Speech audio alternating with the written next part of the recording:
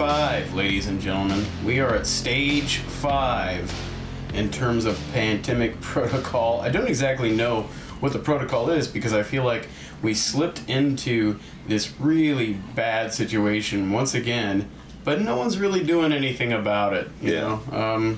You see a lot of people not masking, people resisting the vaccine.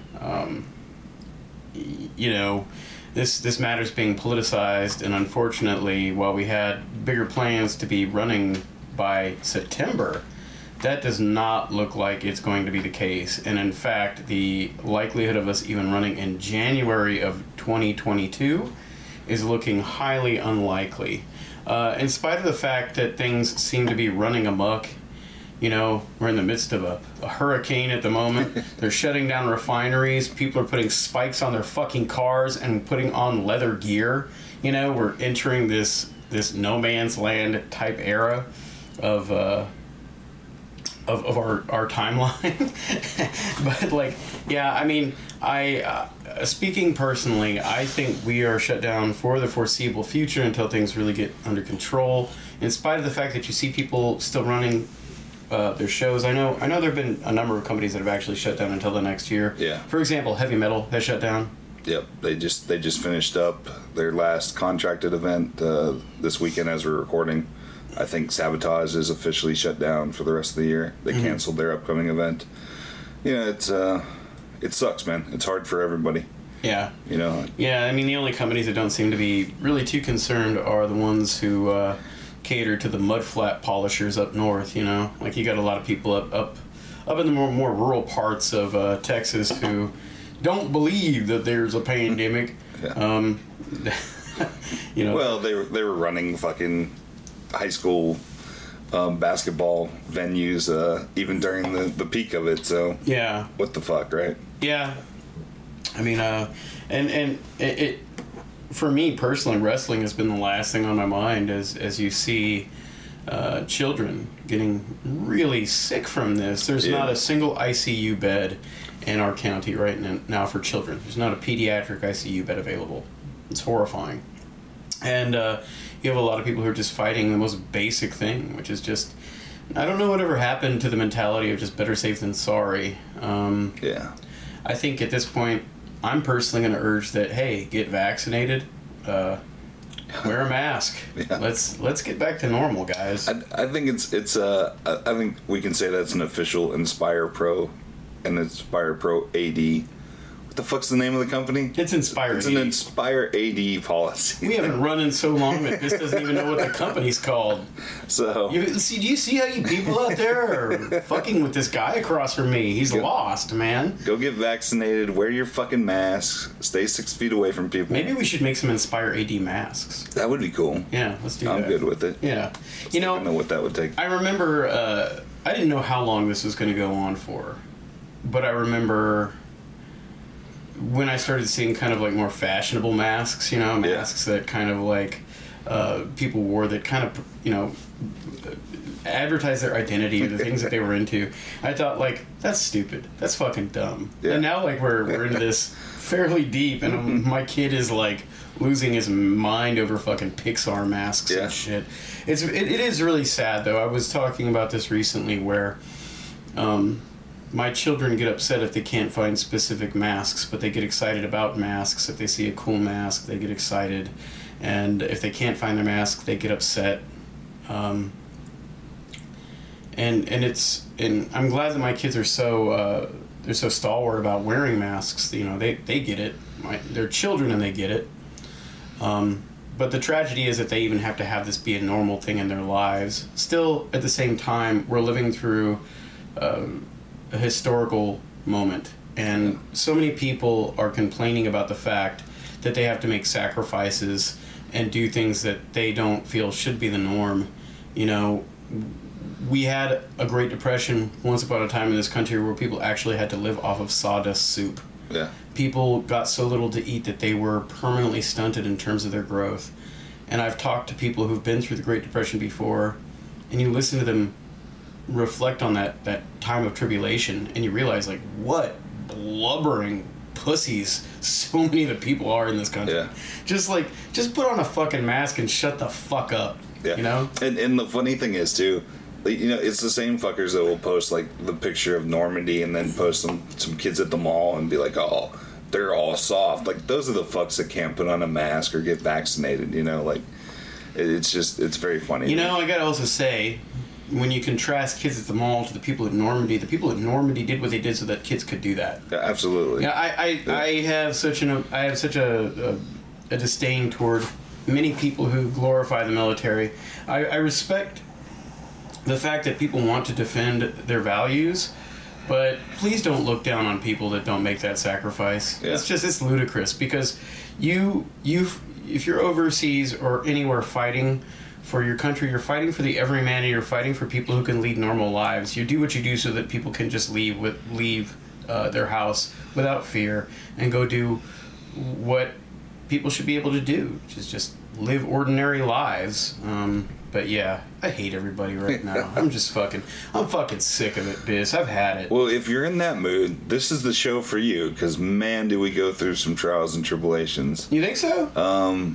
Let's start with, well, we have a new home. Okay, yeah. So the last event we did was our last show at AFS. It was bittersweet. I remember being very melancholy as I walked, out the door, because I personally don't think we're ever going back. I would love to go back. We've reached out to them, you know, and we just It was comical. The response was comical. Yeah. But we've tried. We've tried to go back. At least according to them, that space is getting all sorts of action. Yeah, I don't believe that for one moment. I just think they just don't want to deal with us. Yeah. But which I don't understand. That's the thing that really pisses me off. We were never problematic. It was all the other wrestling companies that came in that they said that they wouldn't utilize who caused problems. But no one wanted to listen to us. Nobody listens to Turtle. So there used to be a habit of, like, you would put in a clause that no other wrestling promotion could, like, use the same space you were renting. And it's kind of silly in Austin when it's so competitive for a venue market to, like, have that potential sticking point. But man, it's starting to become like something that we should probably start bringing up. I swear to fucking Christ, if when we do negotiate a new home and we are there and some other J-Brone company comes in, I'm gonna fucking do a legit 90s invasion. I am. I'm gonna, like, get up all the dudes that, like, you know, typically work for us, and we're gonna just run through the door and fuck shit up. I don't care. Like, I think we have to kind of die. I mean, as much as I extol the virtue of how we need to progress as a business, there are some things that I really love about old school wrestling, that old school world where people broke people's kneecaps for fucking running their town and they didn't have any business doing it. Slashing tires in Georgia and whatnot, yeah. Yeah, man. I'm going to be doing that shit. You can't stop me. And, well, we have a new building in mind. We have, you know, a date already set up. We're going to be moving to the Blue Genie. And something very interesting happens between the time we leave and the time we can run our first show. So our good friends, Danny Daniels from Chicago, comes down and runs an AAW show at the Blue Genie, which has never had wrestling before. A guy who isn't local. No. Knows from about Chicago. This. Yeah, knows about this spot somehow. Yeah. It got out, basically. I'm just going to go ahead and I'm not going to fucking set this up dramatically. You know, we found the building. We told a few people within our company. About five. Where we were going, and sure enough, this guy who was alien to our town. I found AFS, which had never had wrestling in it before. Again, you know, is a building I found. That's another thing. Is like, it's not just anybody's building. I found that motherfucker. Yeah. I brokered wrestling into it. I brought wrestling to that building, and I brought that building to wrestling. And so that's one thing that when people kind of act like I don't really contribute much to the overall DNA of you know, local wrestling, it's like, no, I changed that shit forever by finding all these weird fucking spots that no one else was running, and they were totally viable and feasible, and, you know, you could get in and you didn't have to pay an arm and a leg. This is a town where real estate is highly overvalued, okay? I found AFS then Marquesa, because I used to work at a bar called Beerland, and we had a catering license. And during Relay Weekend one year, if you don't know what Relay Weekend is, it's this event where basically all the track and field teams from all the U.S. like high school teams. Is it high school teams? It's across Texas. But it's like high school teams, right? Yeah, but like think Texas is like its own fucking country. Yeah. So so it's just Texas? Yeah, but there's it's so still many crazy. teams, yeah. man. Well, think it's every school. It's every school fucking across Texas, basically. And it's predominantly like black kids. It's so it attracts like this culture, right? It's like you've got a lot of rap shows going on. You've got like those Razor motorcycle guys coming into town. You've got car shows. You've got basketball competitions. It's all rooted around a certain type of culture. And one year, my bar wound up catering a party there. And I remember we had to have actual shit on hand for like Incredible Hulks and shit. Like we had to buy a bunch of like Hennessy and stuff. And the building I thought was really miraculous. It was this small building that had a big event space. It had plenty of parking around it. And I just thought, wow, this would be perfect. And I remember when Biss originally reached out to me and said, hey, where should we run? I said, I don't know what you want to pay, but I think this would probably be a good opportunity, and this is the space, man. And sure enough, we wound up latching onto it, and we loved it. It feels big, but it's not too big. It's just the right size.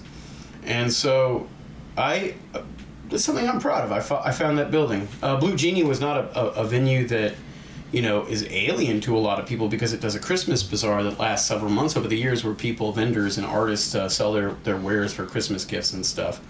But it's not a building that someone like that motherfucker would know. He wouldn't know where that is. No. So it's really evident that someone within our little team went to him and told him where we were going.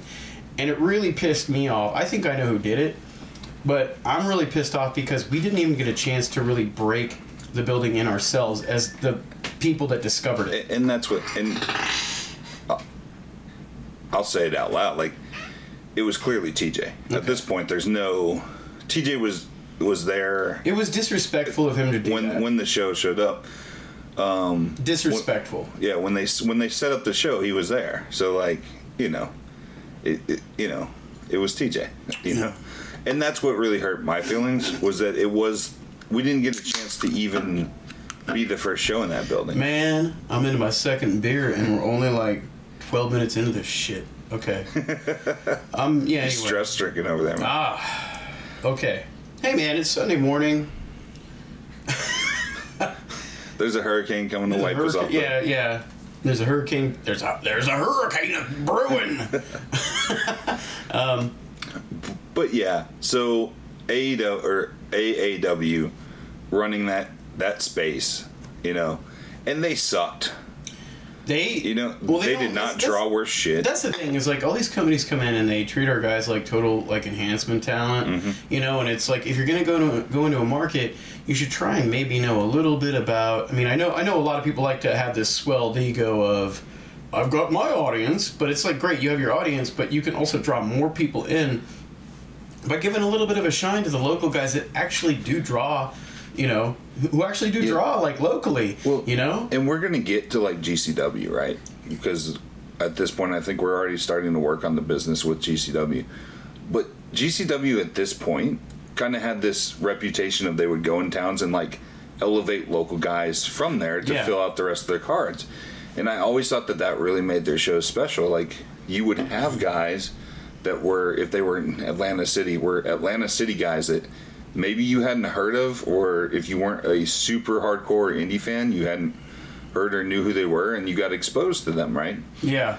Same thing with Texas, man. Like, when I see these people come in, and they only use like one or two local guys, it still drives me fucking nuts, because the talent's fucking incredible here. Yeah, absolutely. And I felt like when AAW came in, they kind of looked at the local talent as being Bush League.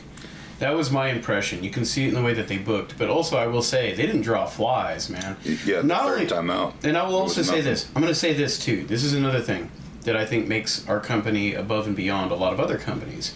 when you look at a space, you have to be creative about how you lay it out. I saw how they laid that building out that night, and it was not how I would have done it. And I think for the most part, it was a negative for them. Yeah. Like when I walked into the Blue Genie with Biss, and Biss will back me up on this, I hope. Everybody was like, okay, we're going to set it up in a very normal way. And I'm like, no, we're going to do it in a weird kind of diagonal way. Yeah. And it made the show feel unique. It optimized the seating for the space. Also, there were like pylons, there were columns in the building, support structures. So the way that you lay it out and how you create the sight lines, you really have to be visual, and you really have to look at it from a standpoint of what people who are paying money need to see visually, like physically. So, yeah, man, I was just pissed because I found this building. We negotiated our terms. We were like, okay, cool. We're going to come in and do wrestling shows. It seemed like a good idea. And also I got in because I knew people who ran the bar. Rochelle Fox, who at the time was running the bar and helping with the catering elements of that space, was a woman who used to work at Beerland when I first began working there. So that was my connection. That was my in. I flexed my own personal connection. So when I use a personal connection to get in and negotiate stuff, and then some fucking asshole comes in and just acts like there's nothing on the line. Leeches from behind, yeah. That's my rep, you know? So, like, I mean, like I said, continually I say, I don't really think TJ appreciated a lot of the stuff that I did. To get the contact that I did, I had to lean on a personal friendship and go, can you put in a good word for us? So when he did that, he brought this other company in, it ultimately kind of laid on my shoulders. Yeah, and it was the company that had just cost us the building. They just cost us AFS. Yeah. They ran at AFS and they cost us the fucking building over there, and then we negotiate this other spot that we had to go to because of these motherfuckers. Yeah. And then we get into we're like planning our shit, and then we see that, oh fuck. And I gotta tell you one thing, okay? One of the things that we did was when AFS first opened, they did a phenomenal video package that showed you how to get to the space. Yeah. It was a video that we used, we appropriated, they filmed it, all credit to them, but we used it in all of our promos so that you could see how to get to the building from the interstate, okay? And we did that once again, courtesy of Eric Wood and Biss. They went out and they shot a spot. So we went out and we shot a spot because the thing is that if you don't know how to get to a building, it's not helpful to the fans. We wanted to be able to make sure that you knew where to park, where to go, you know, how to get there from the interstate. And we showed everybody how to get there from Marquesa. So there was like, okay, well, you know how to get to Marquesa? Well, this is how you get to Blue Genie. Yeah. But I think we showed from Marquesa, and then also if you were coming south, how to exit without having to go all the way up to Marquesa. Here's my opinion. Their show did not draw well, okay? No, they had to cut the building in half. Yeah. Almost 3/4. Yeah. You know? So the show didn't draw well. The thing is that locally, I have the benefit of being in Austin to promote an Austin show. I'm promoting Austin. I'm promoting to Austin, promoting the venue, promoting my show. If those fucking morons had run after we ran our first show, I guarantee you the draw would have been different. Yeah. It would have been way different. Yeah. Because the wrestling fans would have known where to go. Yeah. I mean, we still fucking outdrew them on our first show. Yeah. So, and in fact, every fucking worker that was at that show came up and said, wow, you guys laid this out beautifully, and wow, there are way more people here. So, yeah. And we didn't have Pentagon, motherfuckers. We didn't have Pentagon. We didn't have any. We didn't have any of the marquee talent they had. Yeah. I mean, we had some names, but we didn't have, you know. Yeah. Anyway, just fuck that company. Fuck that company. I don't care. If the guy wants to come, like, I don't ever travel. I'm not really beloved by a lot of people in the wrestling community. I don't think I'm hated. I think I'm kind of like not even a thought. I think at this point, I think early on maybe, but I think you paid your dues now. I think if you traveled more, it would be like when we would go to Houston. Yeah, I mean, if I traveled, but right now, I mean, I'm not going anywhere. Yeah. I'm not going to some fucking Trump rally, fucking dirt show up in fucking DFW. Fuck that shit. Anyway, so yeah, we've moved to Blue Genie. This is where we actually also I got to talk about the promo. Last show we did a match to determine who would be the new face of Inspire Pro Wrestling, and I had this grand idea that we would start doing posters that looked like old Marvel comic covers. Yes. Presentation is everything to me, so a lot of the minor details are things that I really concern myself with, and I'm proud of them. I love this event title, and I love this poster. At the last event, we had done a match, a three-way, to determine the new face of Inspire Pro, and of course, Ricky Starks went up on that match, making him the new face of Inspire Pro. And this poster, this event poster, feels like an old 70s Marvel poster, and we put his face in the box at the top corner, like you would often see Spider-Man or, Colossus or whoever in the top corner back in the 70s. That old cover design, which I know is very much after Biss's heart. Oh yeah. Biss is a big comic guy, in case you weren't familiar. Especially capes. Love the capes. We don't have enough capes in our company. This is fair. Yeah. Although capes in wrestling, literal capes, can be lame, but masked are awesome. Tell that to El Santo. Oh, fuck. Because he had a cape You and a just mask. shut me down. Yeah, man. Blue Demon, too. Like, all those old luchadors had capes and masks. Luchador capes are cool. Wannabe superhero capes are lame. Yeah. Sorry, Hurricane. Anyway, so, yeah, we are at Blue Genie. We're about to embark on this new chapter. I think we come into this with I felt very confident. This was going to be a big show. It was going to be a big show, but I also, like I said, I just felt confident. Yeah. And yeah, there are some problems with this show right off the bat. Yeah, man, one thing also that's different about this show is I think at this point, Biss started to pitch bringing in folks who he just always wanted to work with. It was like we started to kind of do some bucket list stuff. Yeah. And we also were choosing people. This is at the point where AEW is really starting to roll. The indies are looking pretty bleak. Yeah. And I think at this point, too, though, it didn't quite hit Biss like, say, Wrestle Circus did. I know Biss was feeling pretty bleak when Wrestle Circus started to get its momentum rolling. Yeah. But at this point, we had been doing stuff that was so story and angle-based that it didn't matter. We knew what our crowd liked, and we knew that if people cared about those angles and the local talent on the card, we didn't really have to rely on bringing in 80 big names or going broke or whatever. Yeah. Well, and this is also the peak of the latest weekends with a bunch of different promotions running where you could split cost, whereas before it was just on our shoulders to bring people in. And there were, I got to bring this up. There's a moment, I don't remember which event it was, because I don't think I can't remember, but I'm just going to bring it up now. There was a moment where we had you, Biss, Jeff Serta, Dylan Dunbar, do we have in Row? In Row, yeah. From Lucha Brutal. Yeah. We had all y'all in the ring at the same time. Yeah. And we really touted the fact that we had these 4 promoters from 4 different corners really coming together to cooperatively put these weekends together, which were fun for the workers, got everybody paid, and just drew really good crowds. Yep. And I remember after we did that, a bunch of people up in Dallas got all butthurt about it. Oh, because they weren't part of it? No, you weren't in the building. Fuck off. Not necessarily that, but they were like, "Oh, that's nothing special. People in Dallas have been working together forever." And it's like, no, they haven't. Number one, y'all been fucking fighting for fucking years. Hey, yeah, I've seen you guys fucking run events on the same fucking nights, but you didn't have to. Who was it? It was this dumb ref motherfucker. That's right. What's his name? Name names. Fuck this guy. I can't remember his fucking name. Yeah, you can't remember his name because he's fucking nobody.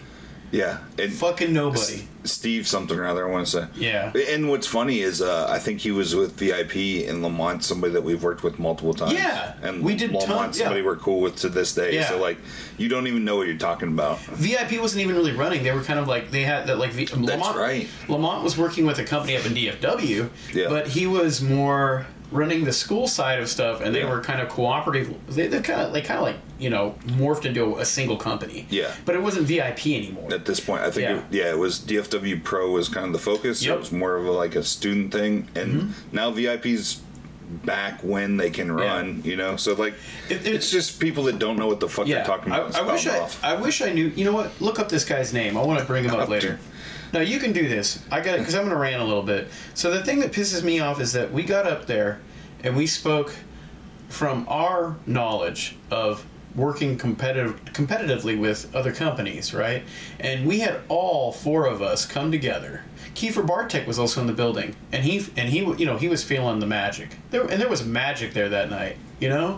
We came in, we set up the building like I thought it ought to be set up, and I remember at first like this was not quite getting it, but then Jack, he got it, he set it up, and everybody who came in just said, "Oh, this is great. This setup, the sight line is great, the seating is great." Everybody just felt it. Everybody was excited.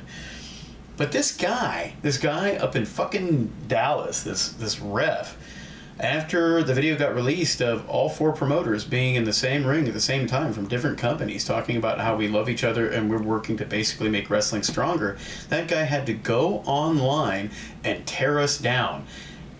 Kind of hypocritical, buddy. I just need to say that right off the bat.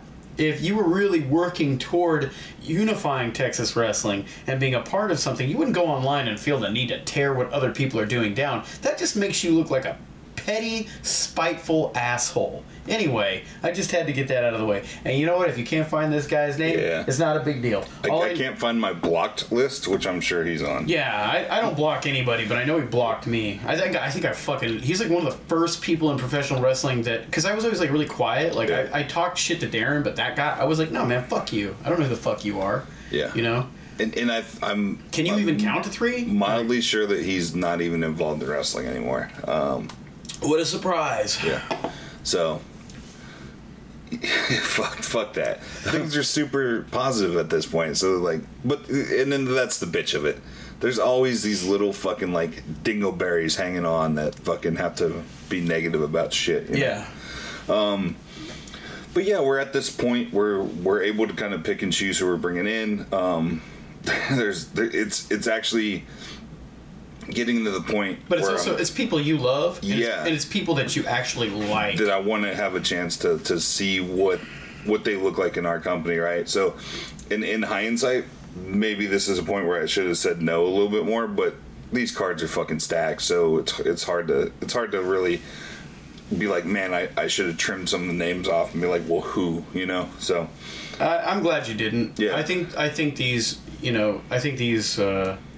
these last few shows are really special. So we're going to go into this. I'm going to talk about our marquee match. Yeah. Our marquee match was something that we had been building. Over a year in the making.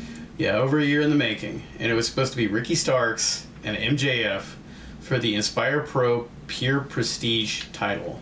Okay? So, I like MJF. I know he projects this image of being a total prick. Yeah. I don't know how much of that is a reality. I hear mixed things, but he was always very sweet to me. And it was hard to be mad at him when he did dumb shit, such as lose the Pure Prestige belt. Have we covered that on the podcast? We have not. Fuck it, let's cover it here. Okay, so I don't even know where he lost it. Indiana. Okay, he was like in a restaurant, right? No. Was it just outside of his apartment? It was outside their apartment. Okay, yeah. I'm getting that story confused with when Mike Dell lost the fucking he lost the fucking Lions Pride belt outside of a fucking Waffle House or something. Eating breakfast. Yeah. So I think that the story he told me was that he had it in the back of the car, and Alley Cat, who he was dating at the time, had gone off to the gym and come back and had not locked the car. This is what I was told. Yeah. And so we lost that big, beautiful, Pure Prestige belt. And so we basically had a new one drawn up. It was designed. And it was cool because we had intended to put the belt on Ricky at this point anyway. Yeah. And we thought doing a new belt would be cool. But I gotta admit, I was flummoxed. I was unhappy. I loved that belt. But whatever, you move on. Belts are fairly expensive pieces of man. They're not equipment too. Yeah, and the belt. Just to explain, at this point we started doing stuff that was very Japanese themed. That the new belt, the new pure prestige belt that we were debuting that night, had a fox theme, and we were trying to attach different colors, different animals to each belt. We had the Phoenix belt, which was the first belt in that lineage, which was also very similar to the Twin Dragon belts. Yeah. And then we have the Fox belt. going into the show, MJF was doing a lot of work in AEW and was also working at AAA. And it's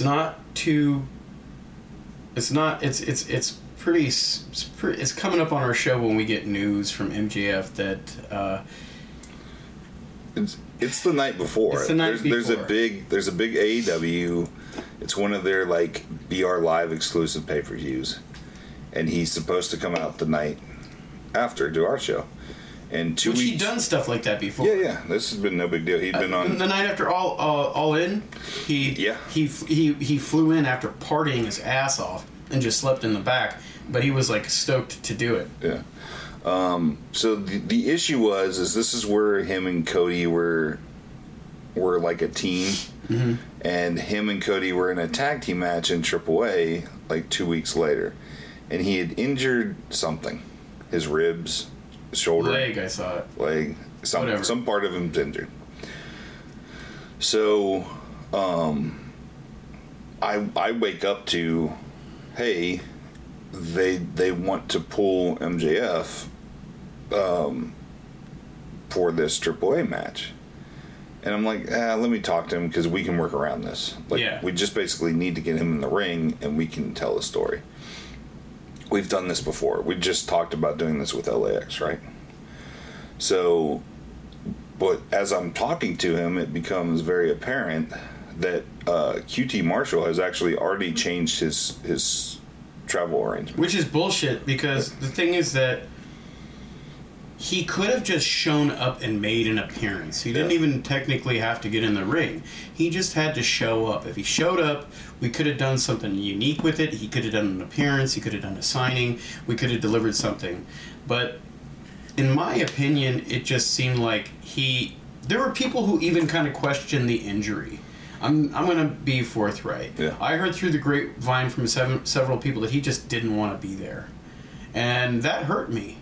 And I know it was bad for Ricky. I know Ricky was tremendously disappointed. Granted, we're not drawing thousands and thousands of people, but nevertheless, it's like, when we look back on this shit, we want to be able to say with heart that we are proud of what we produced, and we took a year, like something you can never do in the indies is an angle. We took a year to build up this angle. You know? And this is the shit that people will go back and tell you why you can't do it. Right? I think once you see our finished product, it's a testament to our ability to roll with the punches, but I think you're still able to, because when it hits, it hits. This is also funny to me because this is, like, whenever I speak about the business of wrestling. Didn't QT also come back and tell you some stuff about... Not me. He never talked to me. He may have talked to somebody. TJ. Somebody contacted you about the funniness of this situation, I thought, but I could be wrong. Oh, maybe you're right. No, I remember this very, very distinctly. I can't remember who it was, but someone contacted you and said, "Hey, we didn't pull him from the show. He pulled himself from the show." Yeah. And they actually said that his leg was not, the extent of his injury was not. I think that was QT contacting TJ. Okay, so. Yeah. We were told that from QT that the extent of the injury was not as what MJF made it out to be, and what I heard was that at that point he was just tired, didn't want to make the appearance, had better shit going on, and wanted to keep himself fresh for the AAA event. Which, fine, okay, whatever. Yeah. Well, this is funny, right? Because whenever we talk about the business of professional wrestling and we talk about the great stuff that AEW is doing today, people will like kind of give us the like Homer treatment, like we're being homers for them. We have no reason to be homers for AEW. AEW really did nothing but make our jobs harder, you know? Like there's an affinity that I have for that company because they employ people that I consider friends, mm-hmm. and they employ people that we've worked with very closely. But like as a company, we have no reason to stick up for them or to jockey for them, right? Like it's just, when you look at fucking facts are facts, right? I also honestly feel like their heart is in it and they're trying hard, and you know, they're not the 800-pound gorilla on the block, guys. I feel like they run a company very much from their heart, and it's a very pure extension of what pro wrestling was at its best. Not in terms of like the weird carny business, but just in terms of trying to produce good, high octane pro wrestling. I watch their product and I have fun. Whereas when I watch WWE, I'm just bummed. And we have a lot, and we have friends that work over there, you know. So they're bummed too. Yeah, they're bummed too. Anyway, so. But this is the day of the show. We're waking up to this. Yeah, and we got to call an audible. We got to call an audible. I mean, Biz is pulling his hair out, and I go directly into creative. Like, okay, well, let's fix this. How are we going to fix this? Who's the opponent? Blah blah blah blah blah. And so I had seen a promo that Steve-O Reno had done, where I was holding this close to my vest. Yeah, I remember not wanting you to see this, but I saw it. Yeah. And it is, the extent of the promo is basically how frustrated and angry Steve Reno is at having to basically just be held back while other people are getting opportunities within our company that he isn't. Yeah. Which is funny because he's been given so many opopportunities. It just comes off like crybaby shit. Yeah. But it's really well done. And it's genuine. It's genuine, but it's a smoking... but in the promo he says he's better than Ricky Starks. Yeah. And right there you have the impetus for where we make our decision. Yep. So I decide we're going to change gears. I'm going to put the belt on Steve in a match against Ricky Starks. We're going to play the promo before the match. And this is how it's going to go. And so I start setting up a projector. I get a screen lined up. I'm doing technical stuff that involves getting sound into the building for the video. We're basically going to have Ricky come out and we're going to announce the opponent after we play this video that's just scathing. It's a great promo. It would have set up the match perfectly. And then we get to the building. And Ricky doesn't like it. It's one of those times where it's a situation I learn from. He says, "No, man, let's not do all this. Let's just, let's just build to something else, yada yada. Let's do the Steve-O match, but just like give me the title. Let's not play the promo." And at that point, I think I'm just kind of defeated and tired. And I got to tell you that it was against my better judgment. My feeling was that Ricky was going to be leaving soon, and it didn't make sense to put the title on him. You know what I mean? Ricky's a guy who's been on this tear and just beating ass this whole time. He's been winning and winning and winning and winning. And I felt like if we were going to just move forward with Ricky potentially leaving to either go to NWA or AEW, we needed to hitch the belt to somebody else that would be available. At this point, I believe NWA is also kind of being problematic about people that they have on their power program, and they're being very exclusively minded with their talent, if I'm correct. That's true, but Ricky's not with NWA at this point. But the writing is on the wall. We know something is going to happen. We know he's going somewhere. There's talk about it. So it's not that he's anywhere. But no, we knew he was going somewhere. Not at this point. No, there was talk about it all through like everybody I heard said, yeah, Ricky's going to go here, Ricky's going to go there. It didn't matter that there wasn't a firm deal. The writing was on the wall. He was Ricky is going somewhere. Yeah. You look at a guy and you know a guy is there and you know that they're going to fucking leave at some point. You know it. You know? It's kind of like you can say that about guys like Ryan Davidson, okay? There have been times where I said, I have plans for Ryan Davidson, and people go, that guy's going somewhere. Yeah. So that's the way it goes. Yeah, but I think you got to think too, like Ryan Davidson to this point still hasn't gone anywhere. And we went through this with the Starks before, right? Where it was like, oh, he's going somewhere, and then he got stuck in the extra talented. I think at this point, I heard rumors about NWA. I had heard rumurs. Yeah. And I knew that he had people looking at him from AEW. I definitely heard that. Yeah, this is about the time that he had... the AEW folks definitely from Atlanta were interested. Right? And you can argue with me all you want, but I think looking at Ricky and his momentum at that point and all the rumors I'm hearing, I think the decision that I had in my head to put the belt on Steve made more sense. You know? Yeah. This is also about the time that he had his produced promo videos that were blowing up. Yeah, as there far you as go. getting views in that. So It just to me it was very obvious that he was going to go somewhere. Didn't know where, didn't know when. Just had the idea that we weren't going to be holding on to him much longer.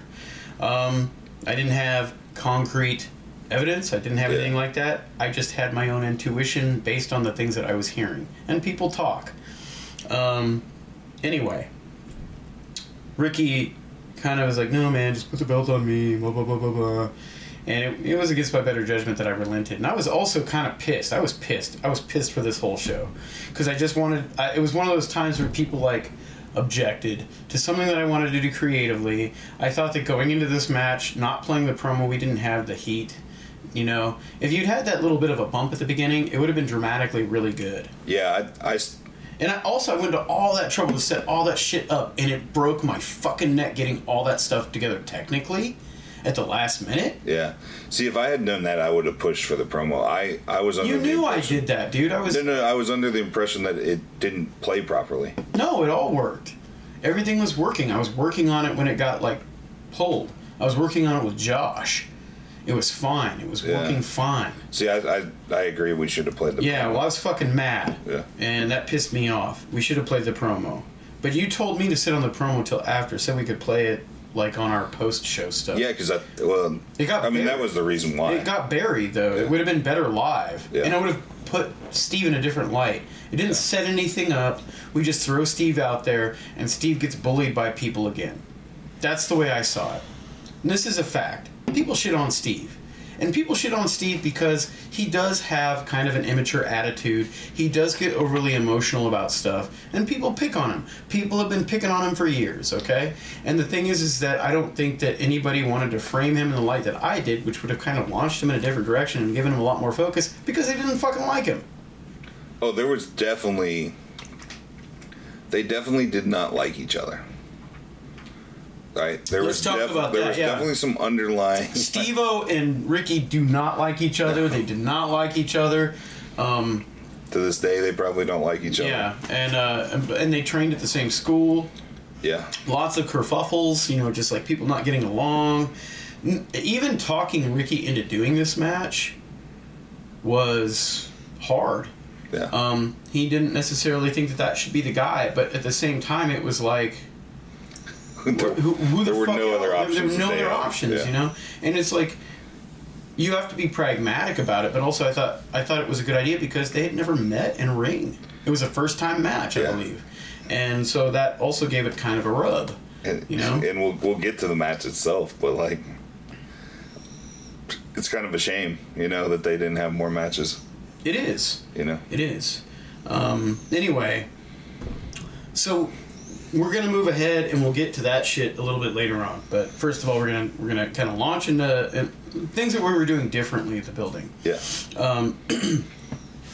Foremost, okay, so I had an idea to start doing a dark match. Yep. I always hated the way that ACW did dark matches because they felt really inconsequential. But I thought as people were coming in, if they could see action, it would be really good. And I just wanted to do one match at the start. It would get people to the building again a little earlier. They'd get inside the building. It'd be fun, right? I really want to punch back, but it's not the time. Go ahead. Do you remember when they first started running Mohawk, those dark matches? Because I booked those. Uh-huh. Do you remember when it was like Jacobs versus fucking... Yeah, but that's when it was good, but that's not what it wound up being. Yeah, and then it became fucking Jack-Off Friends time. Yeah. But yeah, that's what you're talking about, right? Yes. Yeah. I'm not talking about... ACW... Ooh, I'm in my duffers. I'm going to... ACW was good at times earlier on, but you're not going to tell me that it wasn't dog shit. Oh, when it was fucking Children of Pain versus fucking Rachel and Jessica every week? Yeah, awful. Yeah. Go ahead. Anyway. Yeah. Well, I think just in general, right? Yeah. An indie show that runs a dark match, even if it's broadcast, right? And they just throw two people that are completely, not part of their product out there, it never comes across like you want the first thing to be No, seen. I will say this. Nobody that is in a ring, even if in a dark match, is somebody that we don't respect and want to see go somewhere. Even if we're just trying them out, there's somebody that we're really interested in. And this, but I also liked the idea of people coming into the building to wrestling action. Yeah. To action, because that's what people want. It's kind of like the same mentality behind not starting a show off with a promo. Nobody goes to a wrestling show to watch people fucking talk, okay? They go to see the action. And that's the idea here. People were walking in, and it made them get in their fucking seat faster. Yes. It made everything move a lot faster. They said, oh shit, something's popping off. And here we have the Bear Fighter, Dmitry Alexandrov, with Joe DeMauro, Fuego del Sol, who's going on to do stuff in AEW right now, and Shane Saber. Yeah, and this was our first time using Fuego, right? Yeah, and I believe Shane, it was the first time with Fuego, and Shane came down, I think, with Cody. Yeah, Shane had From Canada? This was like a weird Canada deal where they had all driven down. It was Shane Saber, Cody, Dan. Oh, what the fuck was Dan the Dad's real name? But it was Dan the Dad was on this trip, and we couldn't get him on the card. Yeah. That was one that we had Danny Adams. Yeah. This is actually the show where like Dan the Dad, the gimmick, came together. Oh yeah. Not, yeah. And I think Jody Threat was maybe on that carload too that we were not able to get a spot for. So this is the weird thing too. We're like, there's 1,000,001 awesome workers in the fucking city or in the area, and you have to say no to some of them. Yeah. I started getting real irritated by that because I would go no. And people would go, come on, man. I'm like, no, man. Yeah. Fuck off. Well, because, the other promoters want to be able to split the cost. Yeah, so the and more it's great. But it's like, it's like we have when you look at our card, you know that we're going somewhere. The road is paved. We can't be adding all these bells and whistles, and here's a dark match that's a 4-way. Yeah, it's a 4-way. We're already bloated the gills, right? But it's a 4-way that we planned in advance. It was something that I wanted to do. It was an opportunity to look at people. It was an opportunity to actually launch a few storylines and do stuff, And that's what we did with this. And this is also a good chance because, people may or may not know this, but Shane Saber has quite a bit of influence up north. Yeah. And I know Dimitri's gone up there since this match. So. Absolutely. But we kicked off the actual show. After the dark match, we had Richard Whitaker come out with his wonderful voice, introduce the show, welcome us to the building. It feels good at this point because people were just there. Yeah. People were there for it. It felt great. And it was a big crowd. Yes. It almost felt like if we'd had this crowd at AFS, it would have been stifling. Yeah, it may not have fit in. No, not at all. And we have... we start off with a undefinable title match with the Lawless Darkness Cody Lane against his buddy Ethan Price. Yeah, well, this is an open challenge, right? Yeah. So he doesn't know it's going to be Ethan coming out. So this originally was supposed to be Shotzi Blackheart. We had they both wanted to work each other, and we had kind of built this up, but. Well, Shotzi gets a contract. So, Shotzi had to be taken out. Yeah, so she actually had to report. I think like 2 weeks earlier than this weekend. So like a lot of the times we have storylines planned out like a year in advance. Yeah. And I had a long-term storyline where we were going to launch into something, and we just decided to kind of bring it forward and start earlier. And the whole idea was going to be that we were going to have Cody kind of become this huge bloated dick with a huge ego, and he was going to have to be put back in place by his friends. We were going to bring him back down to earth, and we were going to have Ethan, and we were going to have Zach Taylor, and Cody. Those three were basically about to explode. Yeah, and this is a piece of that puzzle. This is not the end piece, right? No, it's not. But like the idea, we were building to an ecstasy of gold where there was going to be a 3-way with all three guys. And when I pitched this months before, they loved it. This was around the time Cody and Ethan started to become kind of problematic, and we're like, I don't like it. And I'm just like, and they were like, are you sure this is going to be good? And I'm like, no, man, it's going to be bad because everything I book, I aim to keep it real fucking mediocre. Anyway, so Cody comes out, open challenge. Ethan comes through the curtain, and it's a fucking cannon. The crowd, it's like the loudest pop of the night, man. Yeah. People go nuts. And when he comes out, like the crowd is up, and they're up for the rest of the night. Yeah, and this is, he cuts the promo where he's basically like, hey, you're kind of becoming a dick. Zach comes out with him. Yeah. So Zach's out there with Ethan, and they kind of cuts the promo. We're like, hey, you're kind of becoming a dick. Like, we're friends though. Let's have this match. Let's let's prove it to each other. Yeah. And it starts off, and then piece by piece, Cody starts taking shortcuts. He's being really, and he's really denigrating Ethan, and it's really amazing to watch. And also at the end, Cody goes up, and he goes up technically dirty, but he's a Lawless Darkness, so it doesn't matter. And I'll really give props to Eamon and Stu here, because they really do a good job of telling the Lawless Darkness story. Yes, they do. Where Stu's kind of like, well, fuck this guy, he's cutting corners, and Eamon's like, well, is he really? You know, like, he's Lawless Darkness, so technically there are no corners to cut. So, but it's really a test of integrity, which is the whole idea behind the Lawless Darkness. Yeah. But yeah, Cody defeats Ethan here, and Ethan kind of explodes, and Zach gets in the middle, and Zach's kind of angry at Cody, and then it's almost like, all right, Ethan, it's time to calm down, and Ethan's like, who the fuck are you to tell me to calm down? And we have this nice little three-way sort of tension going on. Yeah, and it's great. And we're the idea is to go in this direction. And the thing is that we're setting this up, and in future shows, I start to get guff over, yeah, we want to change directions. And it's like, I want to grab them and clunk their heads together like Mo and go, no, man, we're doing this shit, and there's always time to do other stuff. But right now, this is where we're going. And the thing is that a lot of guys go, well, I want to yank this idea out. And it's like, well, you can't just change your direction, because you don't know what I have planned for XYZ over in the corner over here. I've got other ideas. The tangled webs we weave. Yeah. Right? So that's the point. That's right in the name. It's like everything is kind of interconnected, intertwined. You know? Yeah, guys really, because they themselves are a sports car, right? Yeah. They can be going 100 miles an hour and fucking hairpin fucking turn, right? Yeah. But creative is more like a fucking ocean liner, man. Yeah. You can't just turn creative on a dime. You gotta fucking plot your course, and every guy in the back is going, what's the plan, brother? Yeah. You know, and the only way you can really sate people is to go, this is the plan tentatively. Yeah. And I don't think a lot of wrestlers know what tentative means. Anyway, it's a great match. It's a great opener. Oh, phenomenal. Oh my God. Yeah. It's ridiculous. I was so proud. I was like, I almost cried during this match, because I was just so happy that this is our opener. This is the angle. People are getting it. And you see the crowd respond to stuff. Like, that's the most amazing thing, is when you book something and you've like laid out the pieces and you see the crowd responding to it and going, oh. Yeah. They told the story too. Yeah. Which was great. Yeah.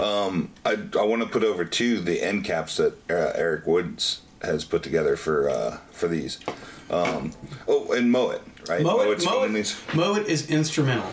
But, Moet is a genius creatively. Eric being there, but Eric's shit is golden. But Moet's backstage stuff, off the chain. It's like if you're in a restaurant, like Moet is giving him this like beautiful cut of meat, and fucking Eric's just garnishing it just perfect. Yeah, like, but Moet finds beautiful ways to frame things in different locations. Yes. And they feel very organic. They don't feel very staged. Yes. But I really love this stuff. Yeah.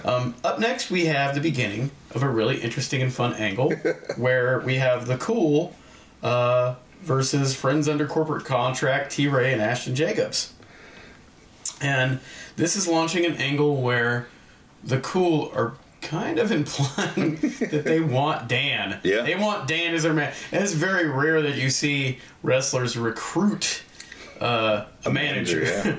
But they do it in a highly manipulative fashion. Yes. Where this was the fun idea was that they're kind of fucking with Dan, and they're fucking with Friends in a Corporate Contract, and almost kind of doing the nudge, wink, wink thing with Dan, and making everybody think that Dan is really on their side. Yeah. And so they're sowing the seeds of paranoia in Ashton and T-Ray, and we just don't know where where this is going. But this is a great match. Yeah.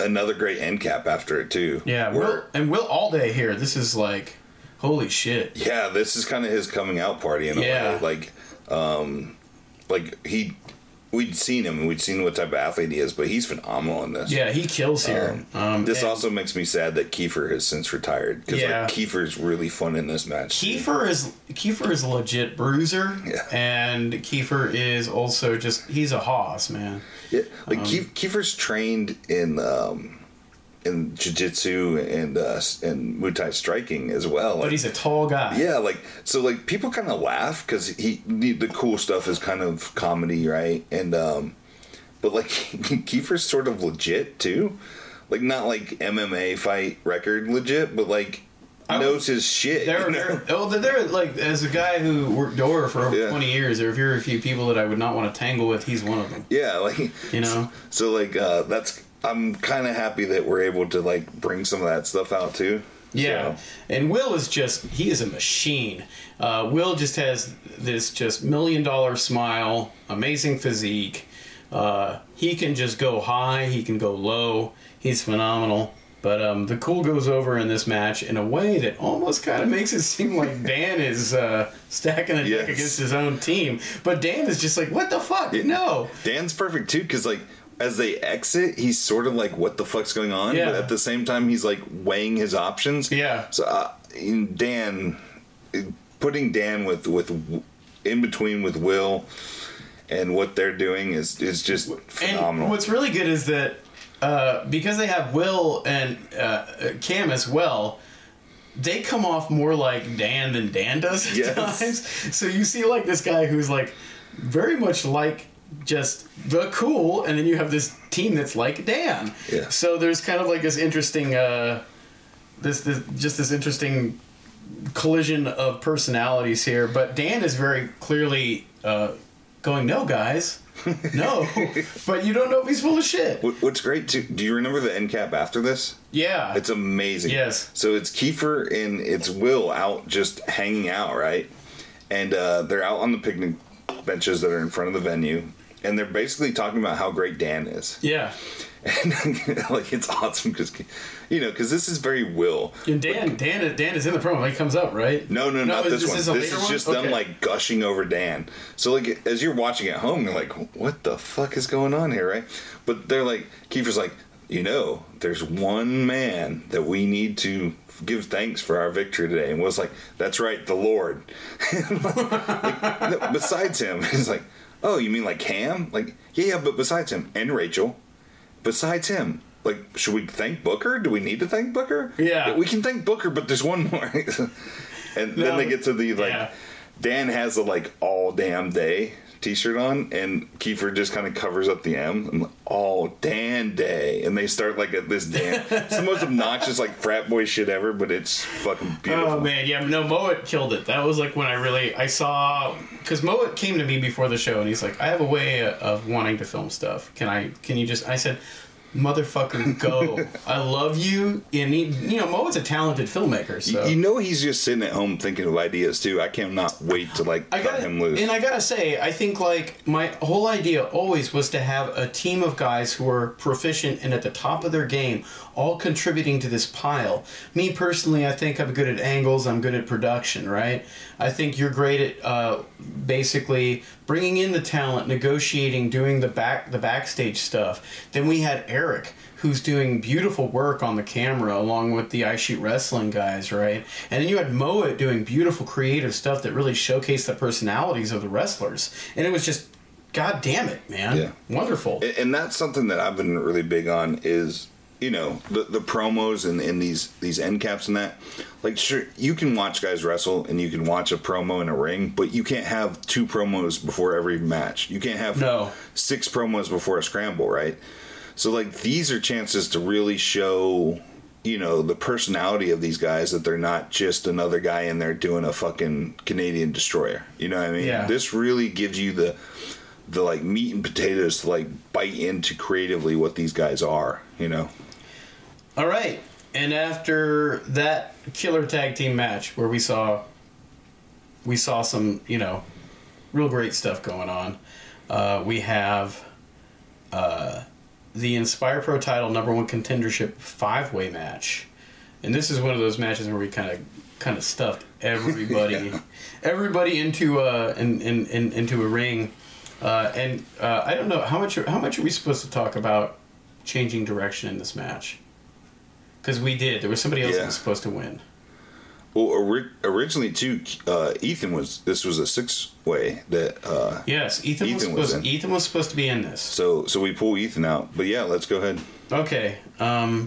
So in this match we have Tony Deppen. We have Gregory Iron, who we love just being around, and he's doing a lot of stuff in heavy metal at this point, you know.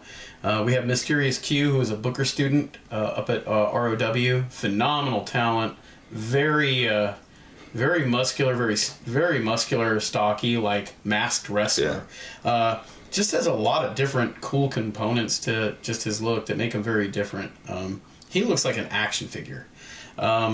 We have Jenna Lynn, and we have Luigi Primo from Party World Wrestling. Luigi is it fair to say kind of like the brainchild behind Party World at this point? At this point, yeah. Yeah, like he's been pretty instrumental in its development, right? Major part of the office over there. And at this point, too, we've been showing Luigi. Luigi's been training very hard under the tutelage of Jojo Bravo. Yeah. He's been Jay Serious. He's been training hard. He's been going down to San Antonio doing stuff in heavy metal. Heavy metal, yeah. Yeah, and at this point, you know, I think I originally had it on paper that Jenna Lynn was supposed to win. Yeah, I think that's right. Because we were sort of flirting with coming back to that. Yeah, but I don't know what happened. There were some things that occurred that it seemed kind of like she had been kind of coasting. Is that fair to say, or is that mean? Yeah, I think there was some stories. I'm not trying to be mean. Yeah.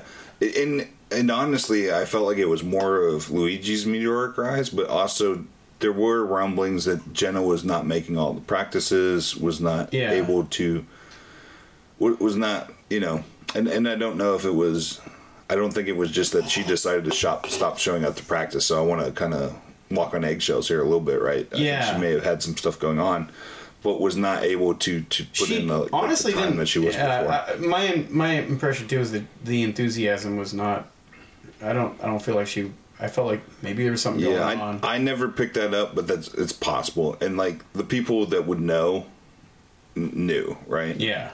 I still wanted to do something with her, but I thought maybe we should wait a little bit.